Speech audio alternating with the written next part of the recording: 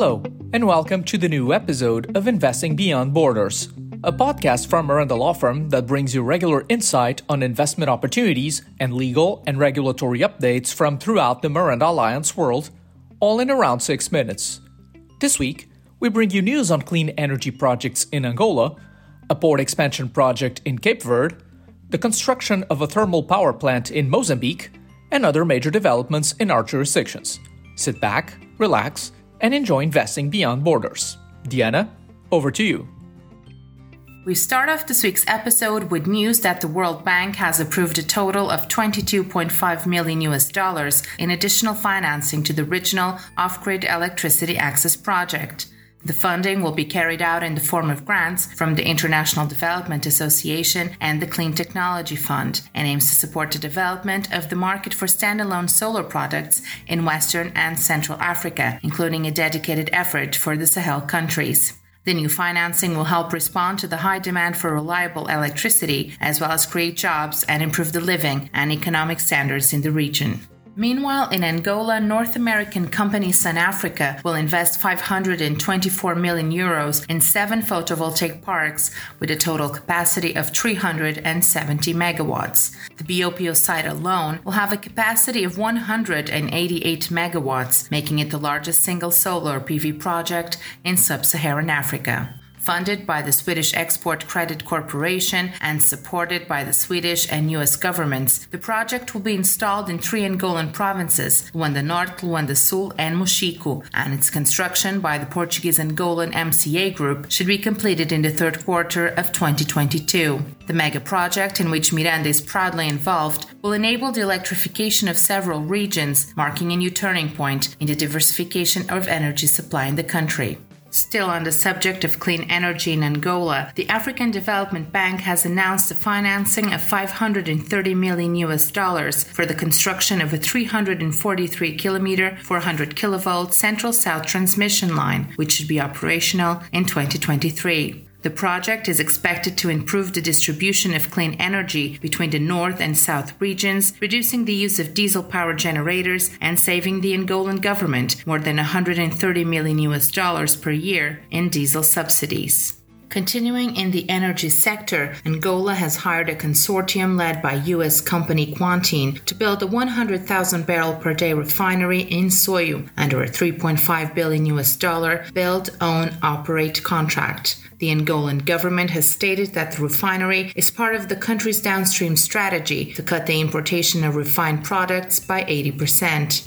The strategy also involves increasing production at the Luanda refinery, the completion of the Cabinda plant, and the construction of the Lobito refinery. As part of its privatization program, Angolan state-owned oil company Sonangol is due to sell 20% of its stake in Côte d'Ivoire's oil refinery, as it is no longer profitable for the Angolan company. The divestment in Société Ivoirienne de Raffinage is on the list of more than 50 Sonangol assets and stakes, both in Angola and abroad, to be sold by 2022. The list also includes Sonangol's 30% stakes in China Sonangol International Limited and China International Holding, both based in Hong Kong.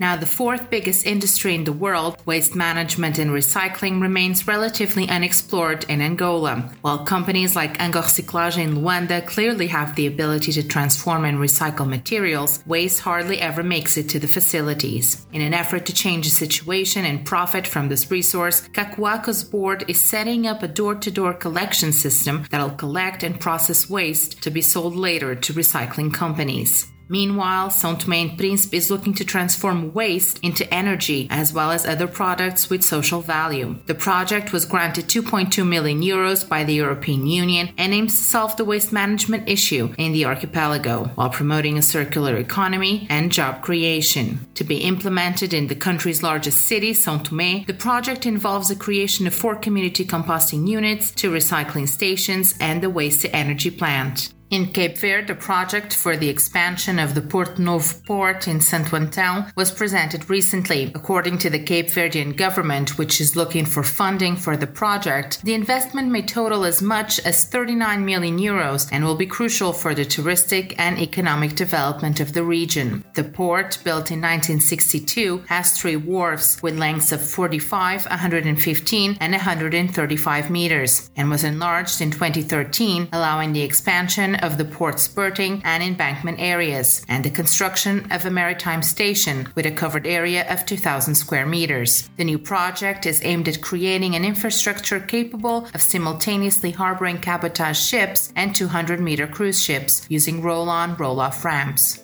Over in Mozambique, the government has announced the construction, starting in the second half of the year, of the country's largest thermal power plant in Temane, located in the southern province of Inhambane. The plant, which will run on natural gas, will produce 420 megawatts and therefore have a critical role in producing the energy required for the country's economic and social development. Alongside this project, the government also announced a project for the Mozambique-Malawi interconnection line, connecting Matambo in the Tete province to the neighboring country, as well as the conclusion of the first stretch of the 400 kilovolt transport system connecting Chimwara to Alto Moluque in the central province of Zambezia. All of these projects and initiatives will benefit both businesses and homes and should consolidate Mozambique's position as an energy hub. In Portugal, the Nova University of Lisbon and the municipality of Almada, located on a southern margin of the Tagus River, announced the creation of an innovation district that will combine culture, technology, knowledge, and nature in an effort to turn Lisbon's metropolitan area into the European Silicon Valley. The project promises an investment of 800 million euros and the creation of 17,000 jobs in Almada. It should attract national and foreign professionals who will be able to work and do research at the university School of Science and Technology while living in a sustainable community. The concept will be based on the idea of a 15-minute city, meaning that everything people need, from health to leisure facilities, will be easily accessible on foot or by micromobility means. Green and digital investment was highlighted by the Bank of Portugal and the European Investment Bank as a means to recover from the crisis caused by COVID-19 in the webinar Investment, Digitization and Green Financing, the Portuguese case. At the event, the European Investment Bank stated that it is looking to mobilize 1 billion euros to finance investment in climate action, including green hydrogen projects in Portugal. The institution also singled out EDP, a Portuguese electricity utilities company, as its main partner for climate transition in the country.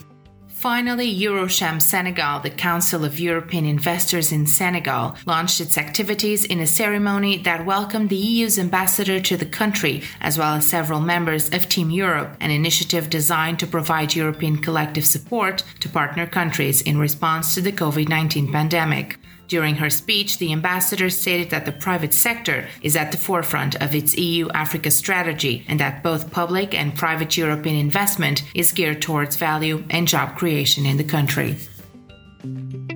We hope you enjoy this episode of Investing Beyond Borders. We will be back with you in 2 weeks' time with more developments in the Miranda Alliance world. Please join us again then for more news from the 19 Miranda Alliance jurisdictions. If you have time, also drop by our website or LinkedIn page, where you will find more updates on our activity and legal developments of interest to our clients and followers. This podcast was brought to you by Miranda Law Firm and Miranda Alliance. You can find out more about our worldwide activities and assistance to investors at www.mirandalawfirm.com. This episode was presented by Diana Teodoro from our Lisbon office and Luis Miranda from the Houston office. Content was developed exclusively for Miranda by the Miranda Alliance podcast team. Technical support is provided by Catarina Moraes from our communications department. All content is subject to copyright and protected by law.